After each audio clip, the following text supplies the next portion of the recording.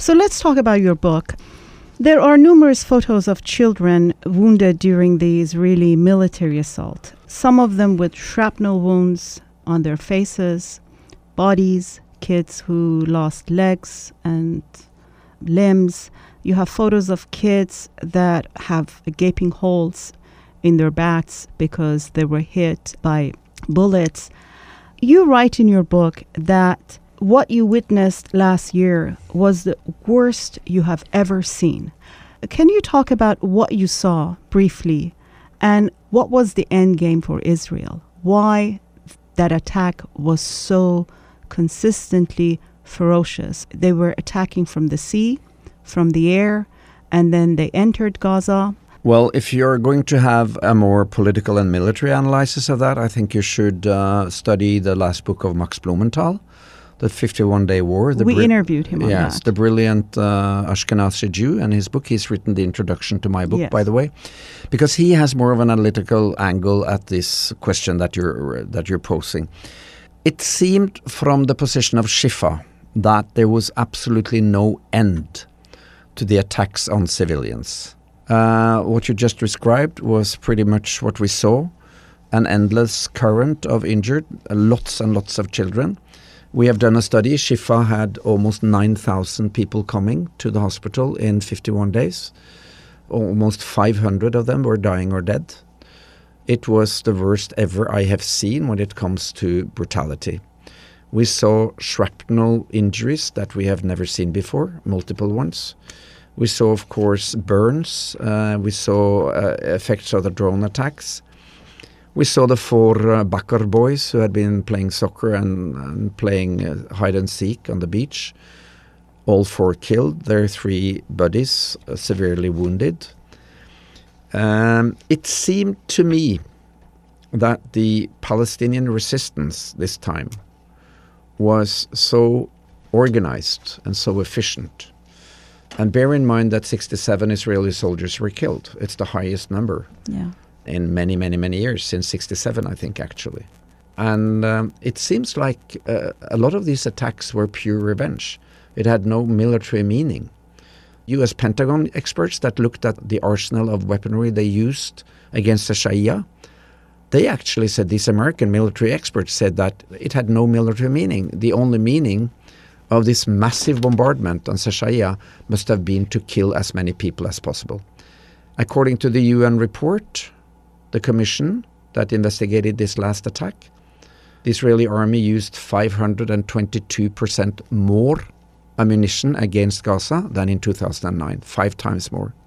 For every Palestinian fighter that Israeli army killed, they killed more than 5 civilians. So they killed 5 times more civilians than they killed fighters. And we saw this in Shifa. We saw an enormous amount of injured people coming. Some of them, the Palestinian doctors could save. Some of them had to be left to die. We could have saved more lives had it not been for the siege, had it not been for the lack of equipment, had it not been for the lack of security of the hospital system. One more thing.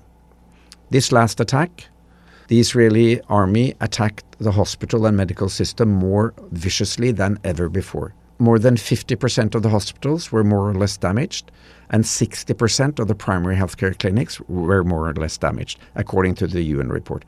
So on the one hand, you had this incredible increase in demands on a healthcare system that was already forced on its knees by the siege and lack of resources. And on the other hand, you had, in this ongoing mass casualty situation, you had massive attacks and destruction of the healthcare structures and hospitals and clinics in Gaza, and killing of doctors, paramedics, nurses, and 47 ambulances being destroyed. So you packed a lot in there. So I just want to go back a little and sort of filling some of the blanks. You, as you said, you and your Palestinian colleagues treated some, I read, 11,000 wounded. That was the total number of wounded in Gaza, and there are many hospitals. The number so you got 9,000. Close to 9,000 came to Shifa. So did the hospital have the capacity to tend to so many victims? as you said, because of the siege, there are restrictions on import of medicine and medical equipment. I had been in Gaza 3 weeks in June because I was making a report for the UN system on the condition of the healthcare system. And my report was very clear in its conclusions. This is a public healthcare system, a hospital system, and a public sector that is totally on its knees as a result of the long-standing siege. Sewage systems, water supply, food supply, drug supply, disposables to the hospital, salaries to the staff, all of this was at zero level because of the siege. And then came the attack. So of course, the medical system in Gaza did not have the capacity to handle this massive influx of injured. I'm not sure if any hospital system in the world would have the capacity to turn around. And bear in mind that this is not a situation where the hospital has full capacity. They're lacking power, electricity. They're lacking, light. They're lacking the CT machine in Shifa was down because of lack of spare parts for a long time. We were lacking anesthesia drugs. We didn't have long-lasting local anesthetics.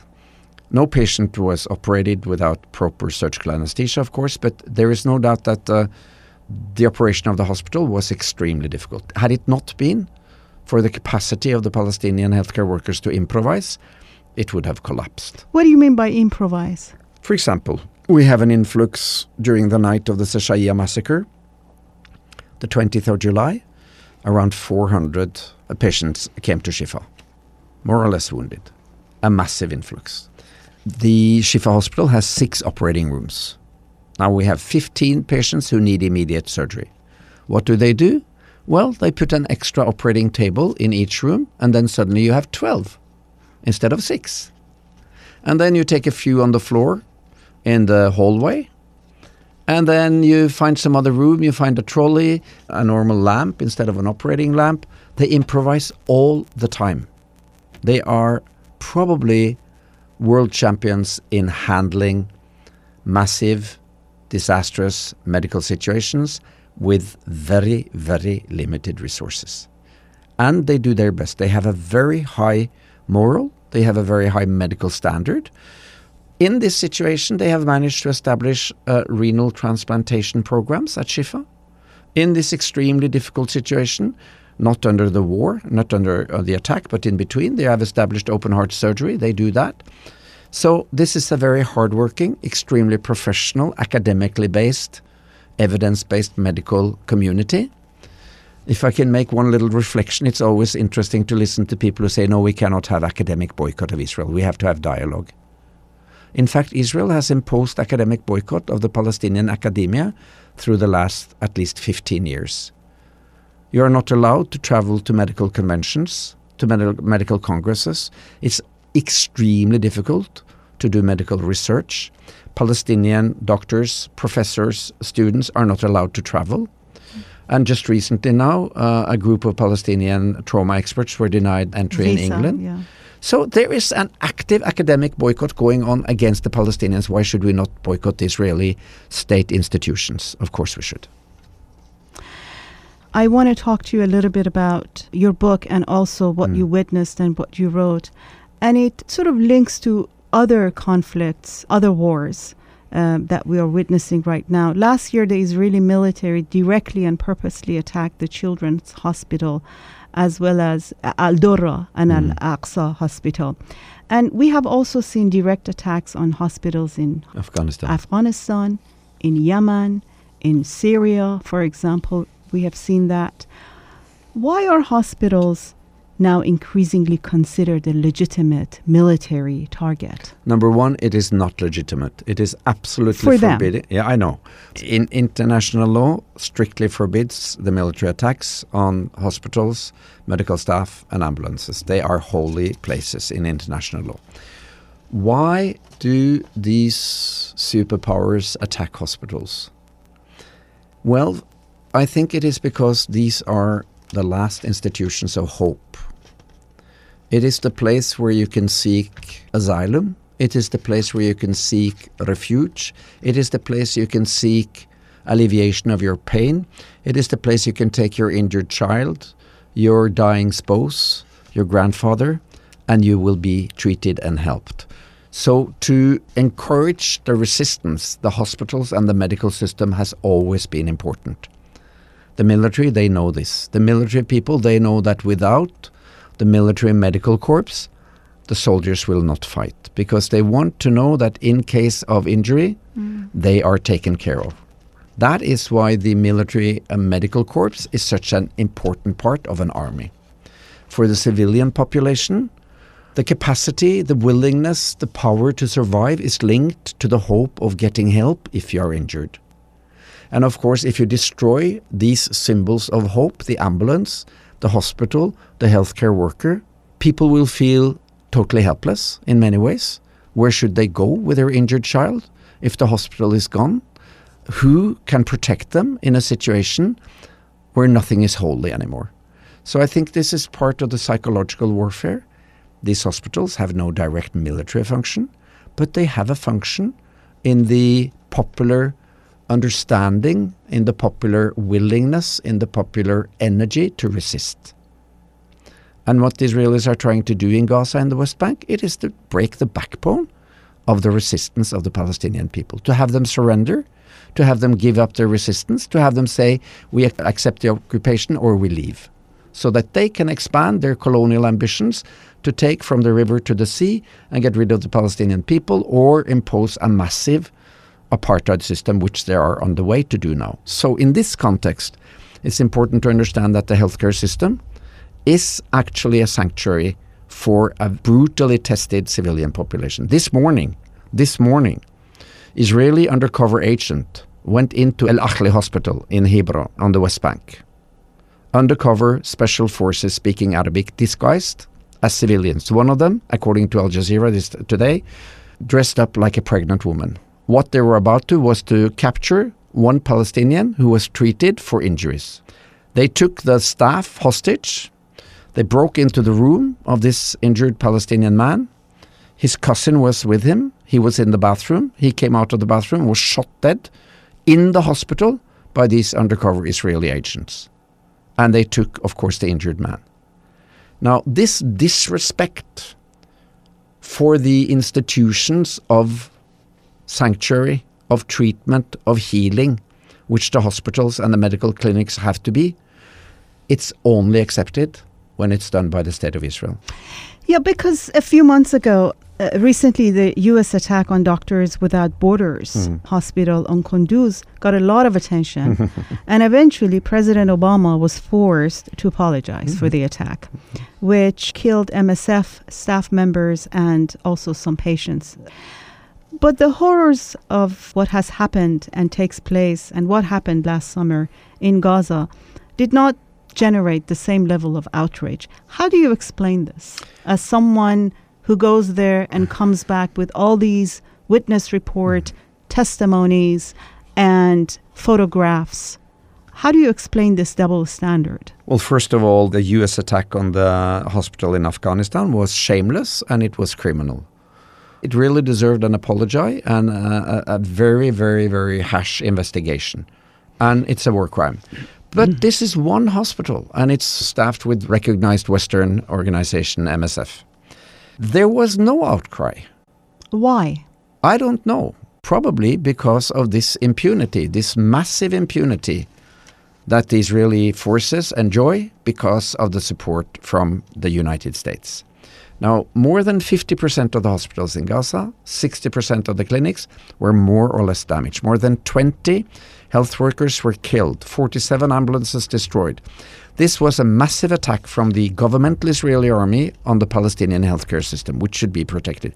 I daily ask the ICRC representatives to put up uniformed ICRC cars outside the hospitals in Gaza with the Red Cross flag on to signal to the Israelis that these are protected civilian hospitals.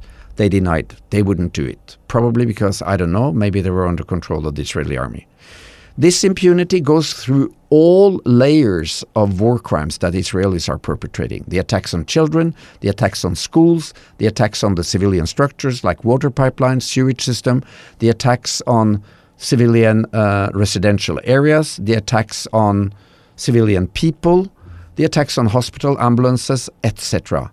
The massive siege of Gaza, which is collective punishment, which is against the Geneva Convention, all of these atrocities go unnoticed because Israel doesn't have to pay attention, because they have the support of the US government, the US president. I think that is the closest you get.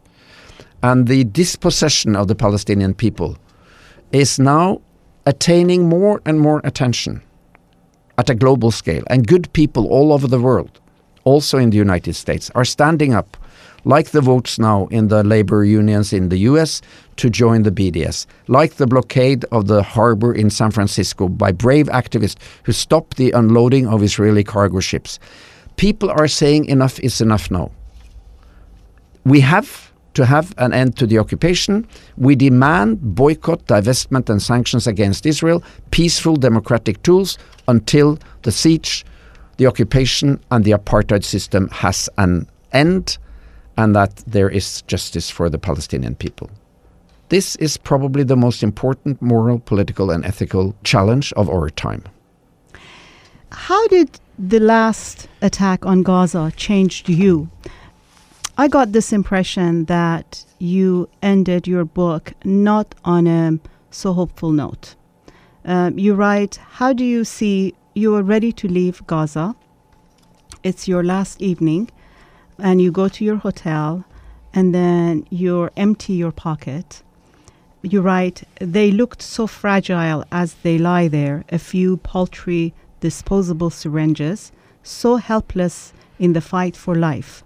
Symbols of a well-intentioned kind of humanitarianism that eases pain but solves nothing. Has it been all for nothing? I don't think so. And what gives me hope is the Palestinian people themselves, the Palestinian health workers, my brothers and sisters in Shifa hospital, in the ambulance services.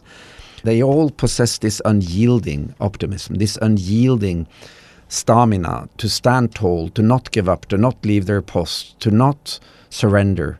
And I think more than ever before, I heard this from all the people I met, from Professor Sobiskaik to the janitor, to the mother who lost their child, to the paramedic. You know, they said, this is not Hamas, this is not Fatah, this is not Ramallah or Gaza. This is us, the Palestinian people. We are the resistance. We are the popular resistance, and we all serve the same purpose, to stand strong against the occupation and to not surrender to this brutal and unjust colonialism. That gives me hope. I admit that I was quite hopeless when I left. I had a feeling of shame and guilt. I didn't want to go. I was going to be exchanged with Erik. He was standing outside the gates at Erez. Once I exited Erez, it turned out that they were not letting him in. I should never have left. I should have stayed the whole 51 days. So I felt shame. I have to admit that. I might have been quite hopeless by the end of the writing of the book. Because what horrific tragedy that you were witnessing day in, day out. Well, I think most of all because of this total impunity that nobody lifted their voices in any Western government, be it in EU or in Norway or in Sweden or in the United States. I mean, these atrocities were broadcasted every minute of the day. Not in mainstream American media because they show only lies, but in European media. There was no lack of access to the realities on the ground. And during the same weeks, your government, the US government, the European governments, the EU, delivered sanctions cards around the clock to Russia because of what was going on in Ukraine. Trade sanctions, political sanctions, economical sanctions, but not a single sanction against Israel during the most bloody attack on the Palestinian people since 1967. But then you have to add that the last chapter of the book, of my book, is written by Mohammed Omar, my brother and my good friend, and very fine journalist. And what is the title of that? It is Every Night Has a Morning. And I was extremely moved when I asked him to write the postscript. And I said the title of the book is Night in Gaza. And he said immediately, then I know what the title of the postscript is. That's why I allowed myself to be a little bit sort of down by the end of my writing, because I knew that Mohammed Omar would lift the spirits through his postscript, and he does. And you also write, all the suffering and destruction I have witnessed in Gaza is what is known in disaster medicine as a purely man-made catastrophe. The occupation, bombardment, siege, destruction, discrimination, and oppression are all intentional policies. No doctor or health worker and no medical system, no matter how good, could dry the torrents of blood running from the Israeli war machine. And then you continue, do not send medicine, bandages, or field hospitals. Do not say any more words. Do not put victims and oppressors on the same level and the occupiers and those they occupy. Is this your critique or reflection on the limits of humanitarian work, and it is not enough to just go and help Palestinians with all good intentions to survive the current catastrophe they're living under? Well, I'm not advising people what they should do. But I'm just trying to understand your mindset. Yeah, for me, there is a clear limit to humanitarianism. I might paradoxically be part of the problem because I alleviate the pain of the occupation, of course. Look at the UN system. The UN system is in many ways administering the occupation on behalf of Israel for the refugees. Look at the PA. They are instrumental for the occupiers to keep track of the population through the security forces and so on and so forth. And of course, a medical humanitarian worker might well be seen as morphine for a cancer patient, in a sense. That you are not addressing the root cause, which is the occupation and the siege. So my prescription as a medical doctor is very clear. It's not syringes and more drugs. It is, number one, lift the siege. Number two, stop the repetitious bombardment of Gaza. Number three, end the occupation of Palestine. And number four, end Israeli apartheid against the Palestinian people. That is the only medical solution to this far overdue medical problem for the Palestinian people that has lasted for soon 70 years now. The occupation, that's the core of the problem. Dr. Mats Gilbert is a medical doctor at the University Hospital of North Norway. Since 1981, he has been going regularly to Palestine as a teacher and emergency care doctor at Gaza's Al-Shifa hospital. His new book, Night in Gaza, contains photographs documenting the horrors of Israel's 51-day military assault on Gaza in the summer of 2014. For A Status, I am Malihe Razazan. Please join us again for another edition of A Status.